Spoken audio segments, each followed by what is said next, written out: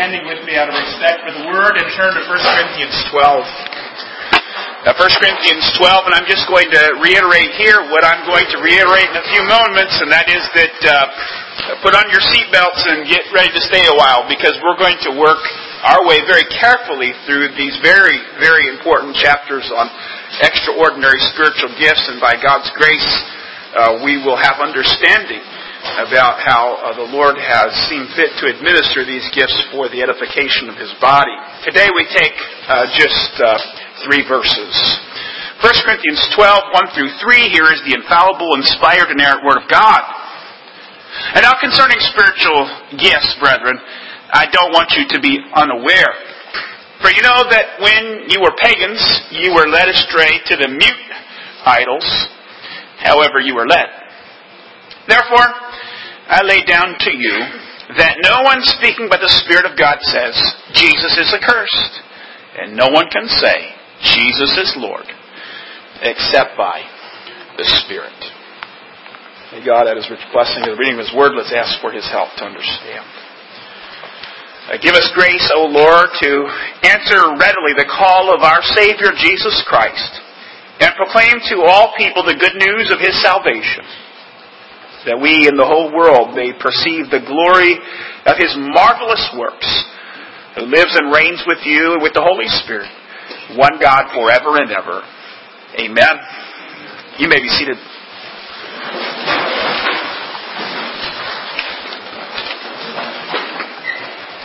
Okay, now we come to what you've all been waiting for. It's my basic theory, and I don't think that it's all that profound or won't sound as something that is new or strange or unusual to your ears, that if you just sort of randomly interviewed 10 evangelical Christians and asked them what they think of when they think of 1 Corinthians, I will bet you that 9 out of 10 of them will say the first thing they think of when they think of the book of 1 Corinthians is chapters 12 through 14 and the issue of dealing with tongues and prophecy. Now, I'll grant you that that has much to do with the time in which we live. Perhaps 200 years ago it wouldn't have been that way. But it is now primarily because of the rapid worldwide movement, which is known as the charismatic movement. One reason why this morning we're going to take so much time to deal with chapter 12 and chapter 14 is precisely because there's nowhere else, first of all, in the Word of God to turn to really gain a handle on these extraordinary spiritual gifts like 1 Corinthians 12. And 14. You can certainly find other places in the New Testament where the matter comes up and is dealt with in sort of a peripheral manner, but really there's nowhere else to turn if you really want to understand this phenomena. And we need to understand this phenomena, as I've already alluded to, because of the rapid growth of the charismatic movement, which as of 2009 boasted 618 million members worldwide and 11,000 denominations. And the movement itself cuts across all denominational lines. You will find charismatics in Lutheran denominations, Methodist denominations, Roman Catholic denominations, and even Anglicans and Orthodox. Where you probably won't find the charismatic movement is within confessional, conservative, Reformed, and Presbyterian churches.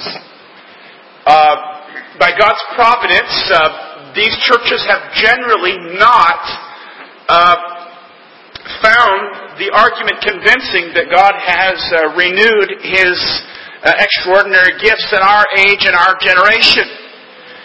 And so if you have been very long in a Reformed and Presbyterian church, and if you grew up in it like I do, or I did, people talk to you about 1 Corinthians 12 and 1 Corinthians 14 and the issue of tongues and prophecy and other forms of extraordinary gifts, and you know in advance such things don't occur.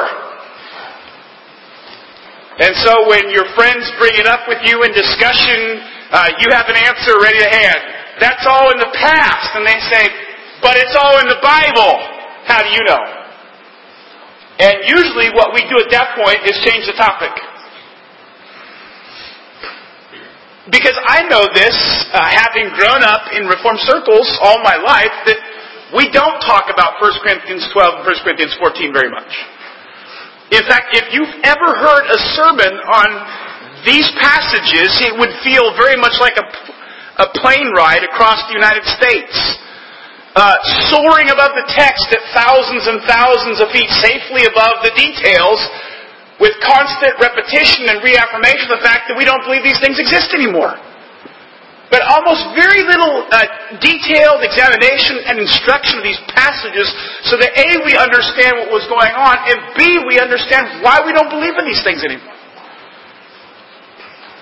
Now, to help you understand what's going on in 1 Corinthians 12, to help us as a church understand it, to help us have answers, to help us engage in discussion, our friends and neighbors who are in charismatic church situations who believe in these things, we need to be equipped and armed with understanding. And so I don't apologize about the fact up front that we're going to spend a fair amount of time working our way through these chapters so that we can understand it. And I hope it's an encouraging time. I hope it's an exciting time for us as a church. And I hope it's a time that we commit ourselves to understanding these very important verses so that we have answers to the vast, vast Christian community around us that claims that they actually do speak in tongues and prophesy and exercise extraordinary gifts. And we need to be ready as God's people to have an answer. So this morning I make the modest proposal to take on 3 verses. Very important verses, which I would argue are really the foundational verses because they set the tone and they signal where Paul is taking the discussion. Having said that, let's dive into our text here and notice, first of all, that Paul's point is in verse 1 to deal with the question, what is true spirituality? That's what's going on in verse 1. What is true spirituality? I'll get to that in a second. Let's stop here and do what we normally do as we've been preaching through the Corinthians and ask, where are we? Well, those first 2 words there in verse 12 are important. Now, concerning. In the original, they're the same words that have been showing up since chapter 7.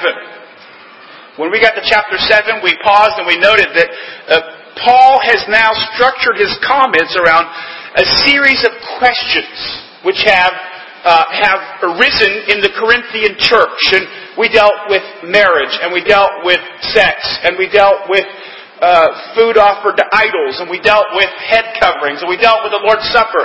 And now we come to another issue that's very important in the church of Corinth. Now concerning spirituality and spiritual gifts. Primarily what we're going to find here as we work through chapter 12 is that Paul sort of just works through the nuts and bolts of extraordinary spiritual gifts, describing them, identifying perhaps many, if not most of them. And in chapter 14, what he's going to do is talk about how they were to be used in public worship at that time for God's purpose. So that's sort of a bird's eye view, sort of maybe a panoramic view of where we have been and where we are going. Paul's going to address the role of extraordinary spiritual gifts in the worship of God's people.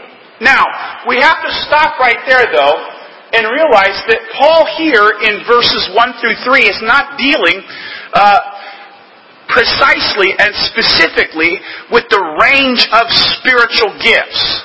He is, but his primary issue here is this. How can you tell whether someone is truly spiritual? And I know that's what he's doing because if you have a translation like I do, the New American Standard Version, you're going to notice there that the word gifts is italicized, which means it's not in the original. I didn't check the NIV or other translations, so look at it for yourself. But what Paul is saying is now concerning literally spirituals. That's what it says. It's in the plural. Concerning spirituals. And that signals to us that what the apostle is doing, and we're going to see this from verse 3 as well, and 2, what he's dealing with is the question, how can I tell whether somebody is really a spiritual person? And if they're that kind of a person, how do I know whether the messages that are coming to them through tongues and prophecy are consistent with God's broader revelation? And so what the apostle is going to do here is he's going to lay down a doctrinal test. He's going to say that truly spiritual people, that true spirituality is built on the bedrock of sound doctrine. See, we can never seem to get away from that. We can never get away from doctrine when we're dealing with church issues. So Paul is dealing with this first, and then he's going to go on to talk about, after that, tongues and prophecy and extraordinary gifts. What I want us to do here as we think about these issues, though, is ask the question, why does it come up? Why are spiritual gifts, extraordinary spiritual gifts, particularly as they relate to the issue of true spirituality, why is it a question at all? After all, it's sort of new, biblically speaking. And the answer is, there's an Old Testament prophecy. One that you're probably aware of in Joel chapter 2, where God said to the prophet Joel, it will come about after this, and this is beginning in verse 28 of Joel 2, it will come about after this that I will pour out my Spirit on all mankind, and your sons and your daughters will prophesy, your old men will dream dreams, your young men will see visions, even on the male and female servants, I will pour out my Spirit in those days. Now, what we have here is a prophecy of the Messianic era, and what God is saying to the prophet Joel is that when the Messianic era arrives, something unusual is going to happen. It will be marked by some sort of spiritual, external phenomena, and it's this, that people who wouldn't ordinarily prophesy now will be prophesying, and they will be experiencing extraordinary outpourings of the Holy Spirit upon their life. That's going to happen in the Messianic era. That's what he means, in those days. Now, you're well aware of this, that in Acts chapter 2, that prophecy is fulfilled. You remember that the disciples have been promised by Jesus Christ that they are going to wait in Jerusalem and wait until the Spirit of God is poured out. And so that's exactly what we find them doing. On Pentecost, they are in Jerusalem. They are waiting for this outpouring of the Holy Spirit. And all of a sudden, we have this climactic fulfillment, this mighty rushing sound of wind, and there's the external phenomena of the tongues of fire resting on the heads of the disciples. And then, this external confirmation, this prophesying, which was the speaking in tongues. That's where this all comes from. This is all part of God's plan. This isn't something that's unforeseen. This isn't something that is common to the practice of religion. This is something that God had ordained to happen in the Messianic era. And what we find there in Acts chapter 2 is that Joel's prophecy was spot on. All of a sudden, these very different kinds of people all of a sudden begin to receive this moving, this operation by the Holy Spirit. And it wasn't just for 5 minutes. If you look at the book of Acts, what you are struck by, as the church moves out and fans out from Jerusalem, so do these spiritual gifts. Obviously you have Acts chapter 2. Then you have the healings of Acts chapter 3. You have the outpouring of extraordinary gifts in Samaria in Acts chapter 8. You have the Spirit falling upon the disciples who were at Cornelius' house in Caesarea, and they all began to speak in tongues. And then you have Acts chapter 19, Paul at Ephesus preaching the Word, and all of a sudden the Spirit falls, and they start speaking in tongues. You see, as the Word goes forth from Jerusalem, as the church fans out from Jerusalem, what you find is this fulfillment of Joel 2 pouring out across the church. Such that, if you look through the New Testament letters, you will find regular mention of the gifts. Thessalonians, One of the earliest letters in the New Testament, written very, very early on. Paul commands the Thessalonians not to despise prophecies. What you must assume there is that there's prophecies going on there. He said, don't quench the Spirit and don't despise prophecies. To the Romans, he said, he couldn't wait to come there and impart to them some spiritual gift. And I don't think that he's talking about joy and peace and love and all the things that are common to the Holy Spirit, because that's what you get automatically.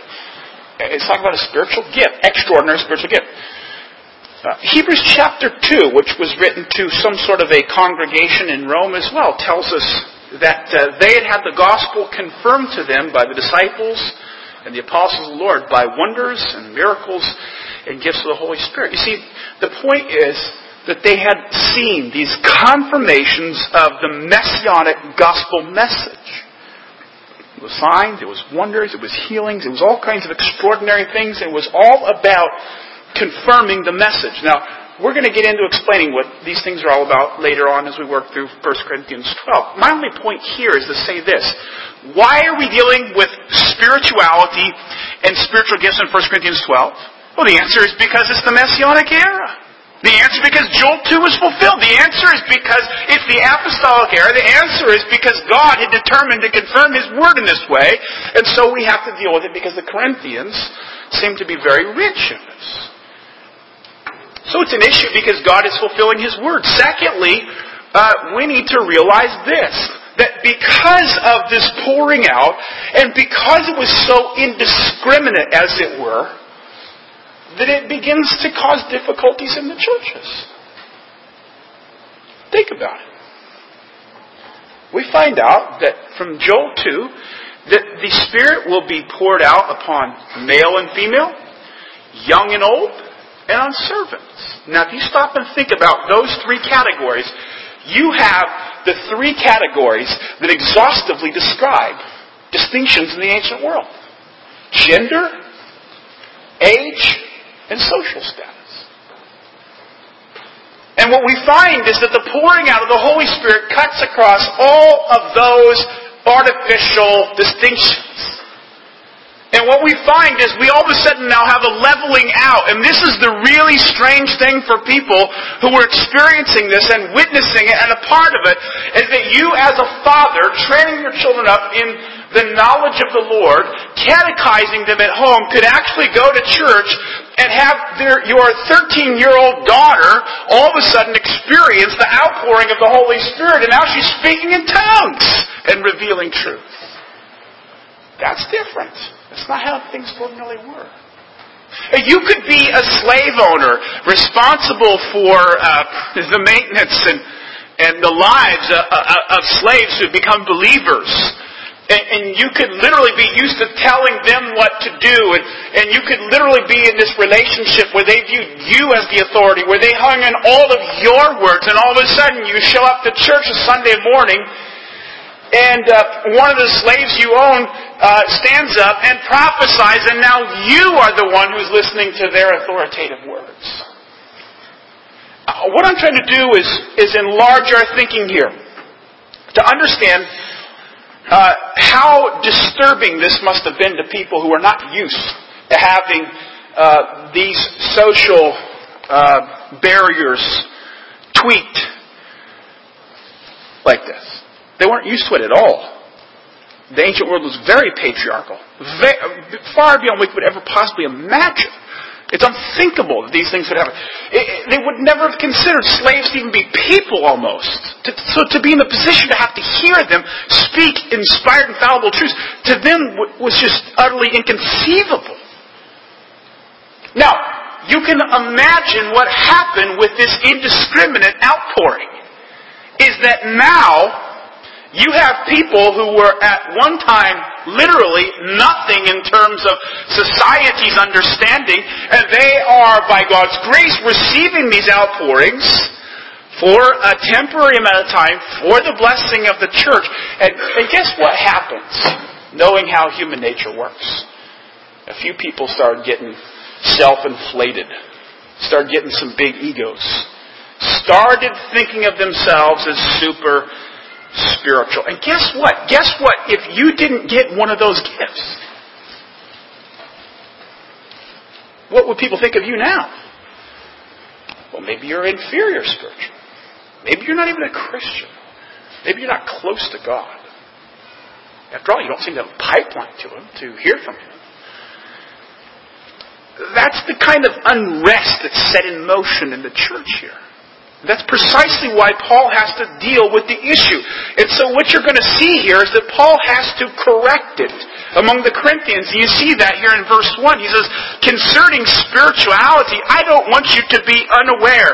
He says, I don't want you to be ignorant. And you see, very important as we understand this in view of 1 Corinthians chapter 1, where the Apostle Paul said of the Corinthians that they had been enriched in all speech and knowledge. Enriched is to be blessed to the point of overflowing. And when he says speech and knowledge, he's referring to extraordinary spiritual gifts. And he's saying of them that they have had, this church has been richly blessed with an unusual outpouring of the extraordinary spiritual gifts. And the problem is, they've become a little bit haughty, a little bit arrogant, and a little bit proud. And particularly, they have a problem about thinking that certain spiritual gifts are better than others. Primarily, speaking in tongues. If you look at it, chapter 12, and then on the chapter 14, Paul constantly refers to tongues. Constantly. 1 Corinthians 14, he says they're zealous for spiritual gifts. And I don't think that that's a commendation. I think he's trying to say, it's ironic. He's saying, you people are a little bit too impressed with these. 14:20 says that Paul doesn't want them to be children in their thinking. In other words, they've become immature. They've somehow relied upon these extraordinary signs and wonders as if they are the real issue, the real thing, rather than the Word of God. Verse 37, that same chapter, he says that anyone thinks he's a prophet or spiritual, let him recognize the commandment of God. So in other words, what he's trying to do here is he's showing us that the Corinthians have just an inflated sense of self. And they really do believe that particularly their use of tongues really indicates that they are the ones who are truly spiritual.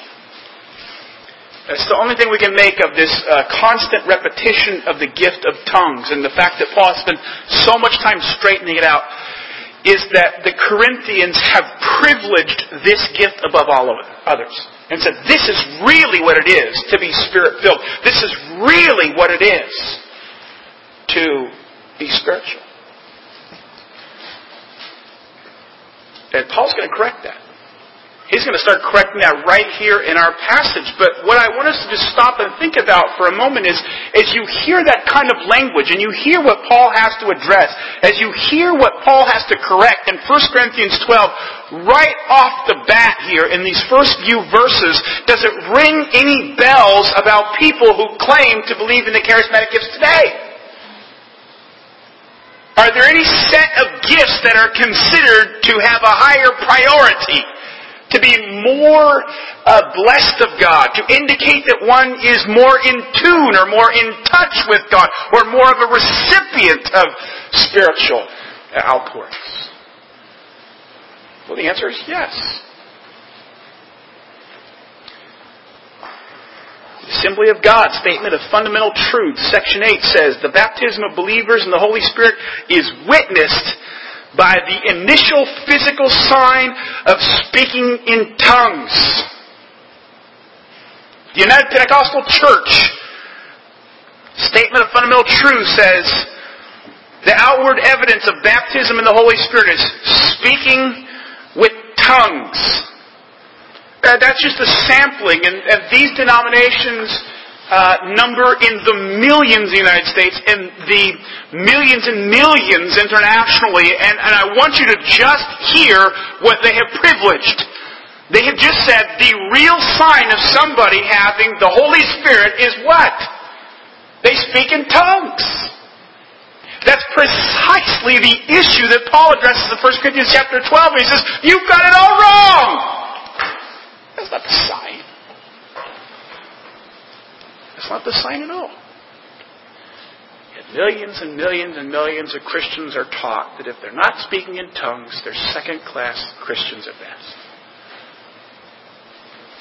It's a gross misunderstanding that should be easily corrected by simply looking at what God's Word says.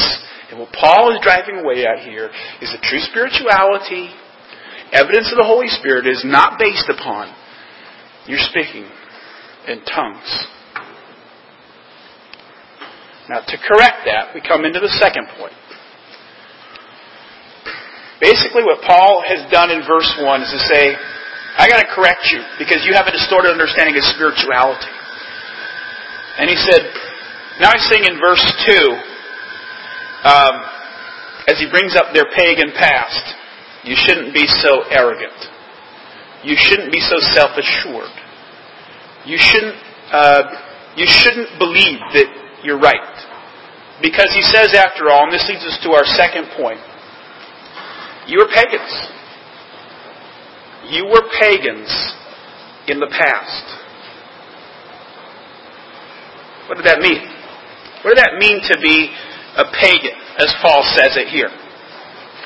Well, Paul is simply borrowing the language of the Old Testament, and even at the time of the apostles was pretty much how the covenant people spoke and divided up the world. There were the covenant people of God, and there's everybody else.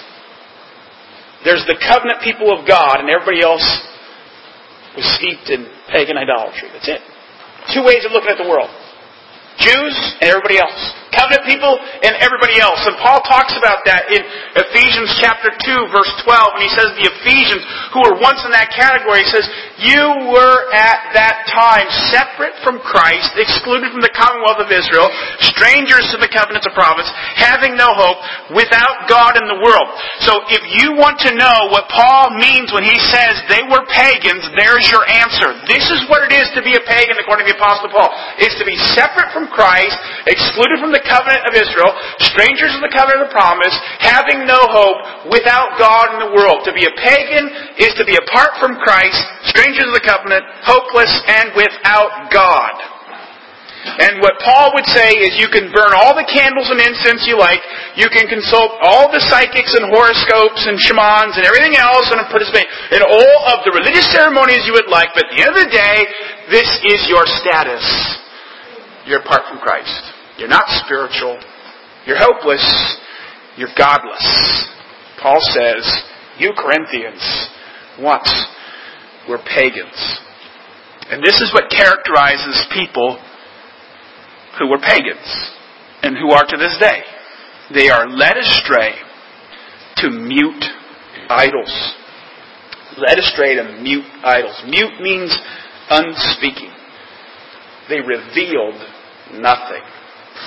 And Paul says they were led astray to them. And the sense of this is that they were manipulated and coaxed and deceived and pushed into it. That's what they were. People who are capable of such gross error and deception in the past that their current judgment ought to be called into question. That's what he's arguing. He's saying, look, if you could have been so completely deceived in the past, and not that long ago either, you better sit down and start rethinking for a moment whether you can trust your own spiritual instincts and understanding about what spirituality is. Basically what he's arguing here is that not everyone who claims to be inspired is inspired. not everybody claims to have a revelation from God ought to be trusted. He said, this was the way you behaved in the past. When you were involved in your mystery religions, your pagan religions, you consulted oracles and you listened to the secrets and the mysteries of your religions, and you all thought you were hearing inspired words from God. You all thought that you had your own unique and distinct pipelines to God and were receiving a word straight from His mouth. And what you find here, after you come to Christ, after you hear the word, you found that you have been utterly deluded and deceived.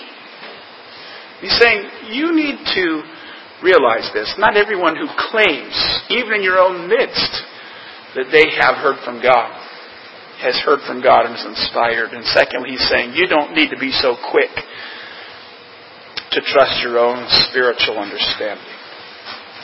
An important corrective point for us this morning, too. You shouldn't be so quick to trust your own sanctified common sense and spiritual instincts. Our consciences are to be shaped by the Word of God and the truth. Hopefully, as we grow in sanctification and understanding of God's Word, we grow in wisdom and in Christ. But what this is saying here is that we all ought to be careful not to assume that our own spiritual judgments are adequate. We need to constantly go back to the Word.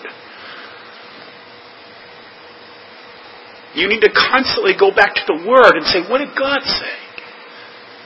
It doesn't matter if you grew up in the Reformed Church all of your life and you think that because you've had the catechism taught to you since you were old enough to listen that somehow you know everything. Go back to the Bible. Go back to the Word of God. Keep running back to the foundation.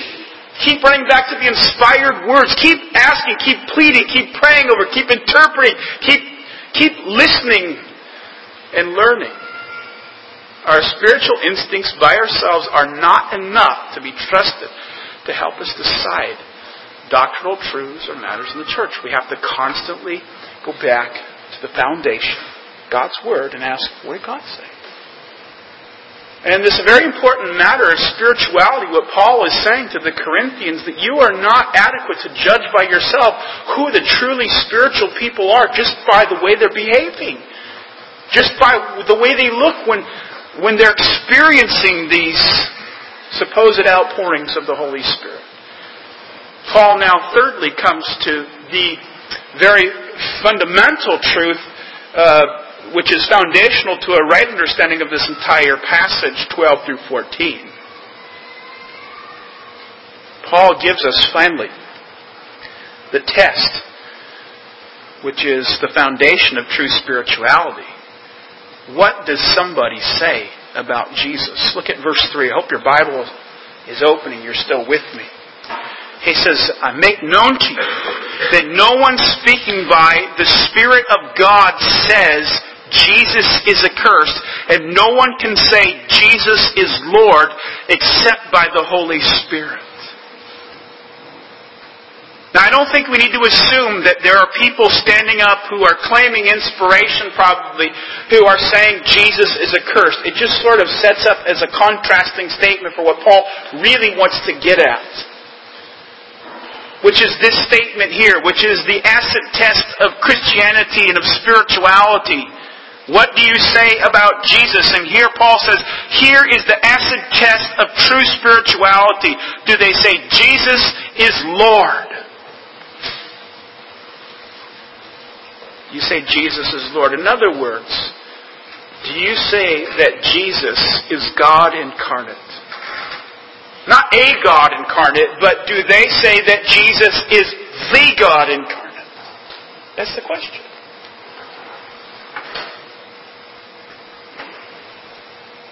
You know, that's an enormously important truth. And what Paul is saying here is that you can't say that unless the Holy Spirit has come into your life and regenerated you and enabled you to believe that.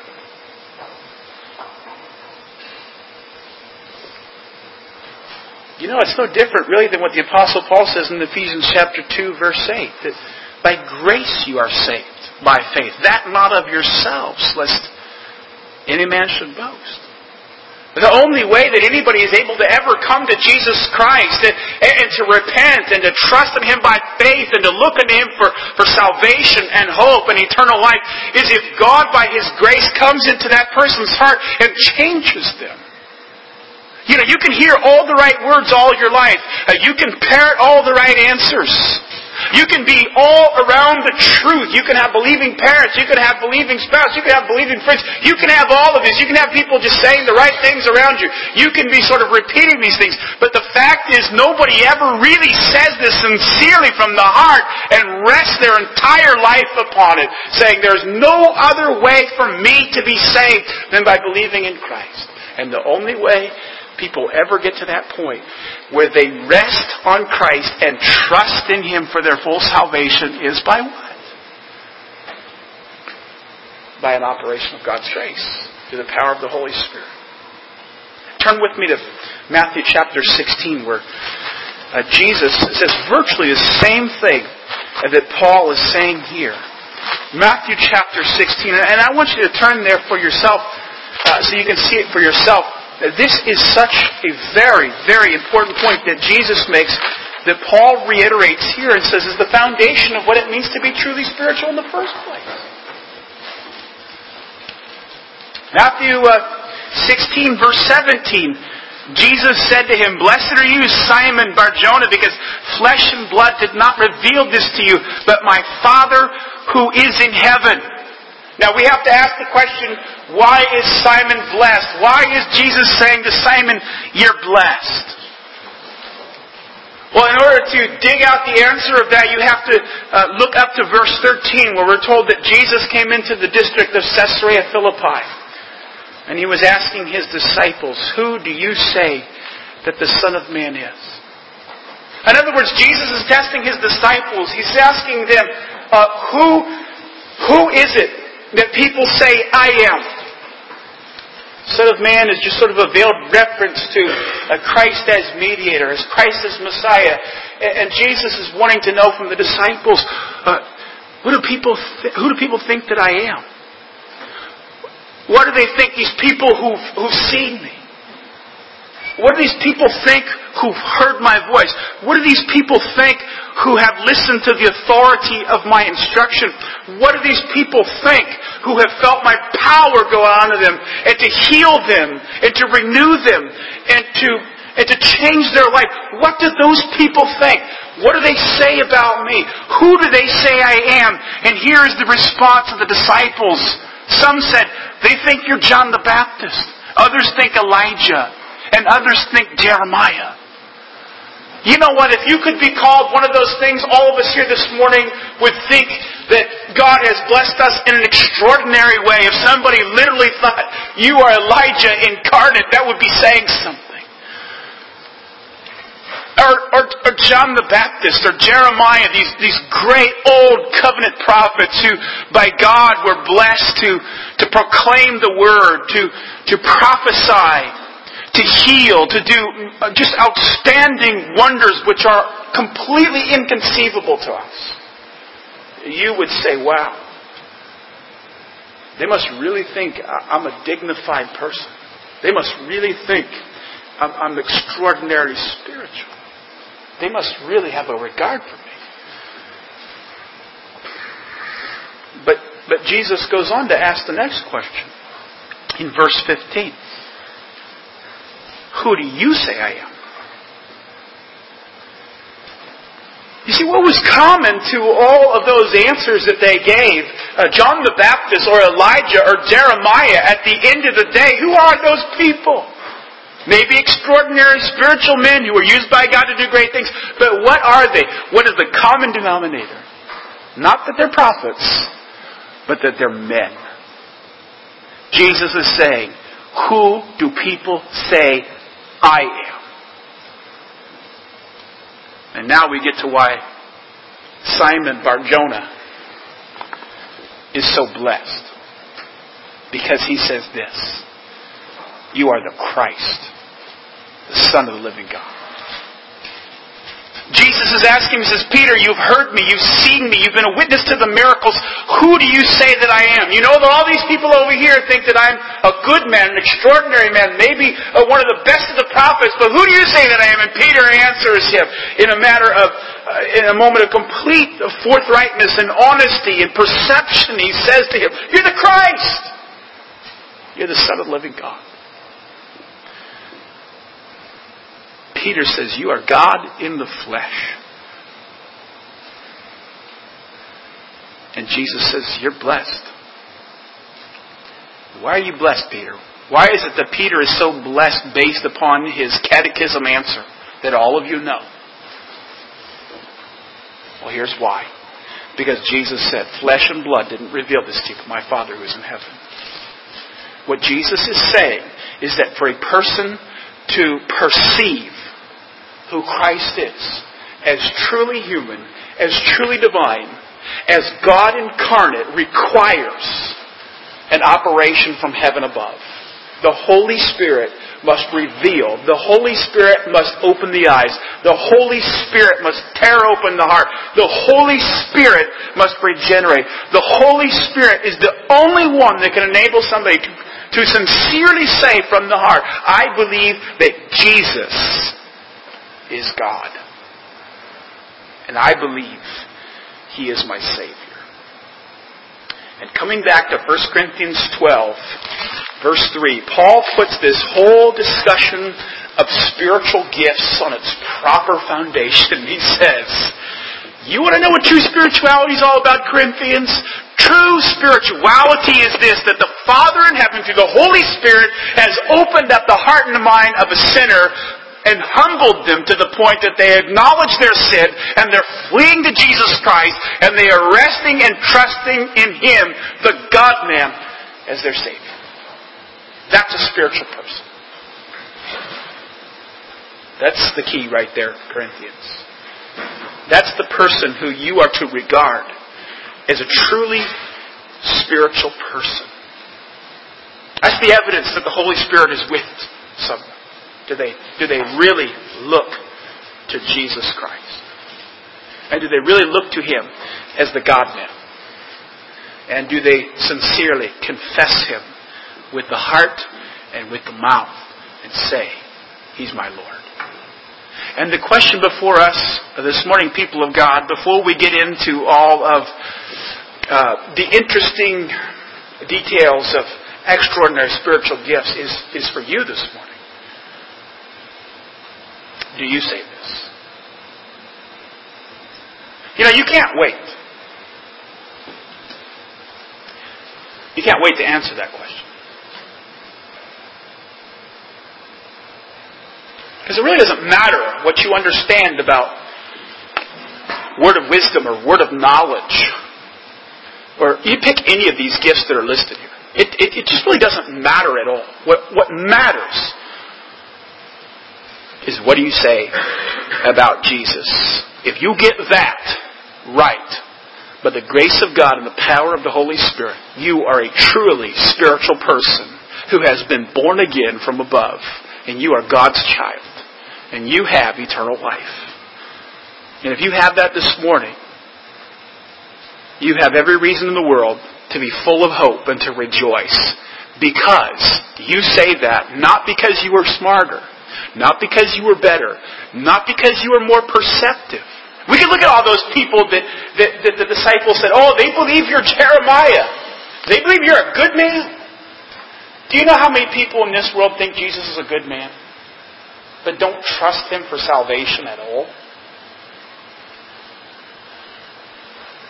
You could walk down the hallowed halls of academia and find one after the other who say Jesus was a great guy. Is He God? No. That's stuff that the church made up. The most important truth that we can build upon as we work to understand what the extraordinary spiritual gifts is. What do you say about Jesus? He is Lord. And the truly spiritual person is spiritual only because the Holy Spirit has come upon them and enabled them to understand these great truths. Just to help you see where we're going next week, just a couple of things here quickly. Where are we going? We've laid the foundation. We've said this is what true spirituality is all about. And then we're going to tackle what Paul says now in detail. There are varieties of gifts, and what Paul is saying in that is there's a lot more than just tongues or prophecy, Corinthians, and you have to get over your privileging of those things. 2, to each one is given a manifestation of the Spirit. To each one, he says, to every single one of you, and that's true of every Christian, to each one is given a manifestation of the Holy Spirit. And we shouldn't look at one manifestation and say, it's above the other. No, what Paul is saying here is that we're all part of one body, and to each part is given a spiritual gift, and that is to be for the good of everybody. But everybody gets one. And we don't have the liberty to take up sides against each other in church. One boasting on this side saying, I'm better because I have this, and one boasting on that side because they have this, and one boasting over there because they got this gift. And Paul is saying, no, to each one is given a gift. Thirdly, it's given for the common good. It's not for you. It's not so that you get a gold-plated chair at church, which everybody looks at and says, that's the most honored seat in the church building. You get a gift so you can go serve somebody. You get a gift so you can go serve somebody. And you should think about that right now. You get a gift so you can go serve somebody. You get a gift so, I hope you're hearing this, so you can do what? So you can go serve somebody. Not so you can serve yourself. That's not what the cross is about. And you get a gift. And this is crucial. You get the gift because they are distributed to each one individually as the Holy Spirit wills. You get a gift because it was sovereignly given to you. You get a gift because it was sovereignly given to you. You didn't get it because you were more spiritual, because you were more self-righteous, because you were more intuitive, because you were more perceptive, because you were more eager, because you were more willing, because you were more zealous, because you handed out more tracts. You get a gift simply because God sovereignly gave it. That's what we're going to look at as we, Lord willing, open up the Word next week. May God richly bless this instruction to our hearts, and may we honestly and accurately understand His Word. Let's pray.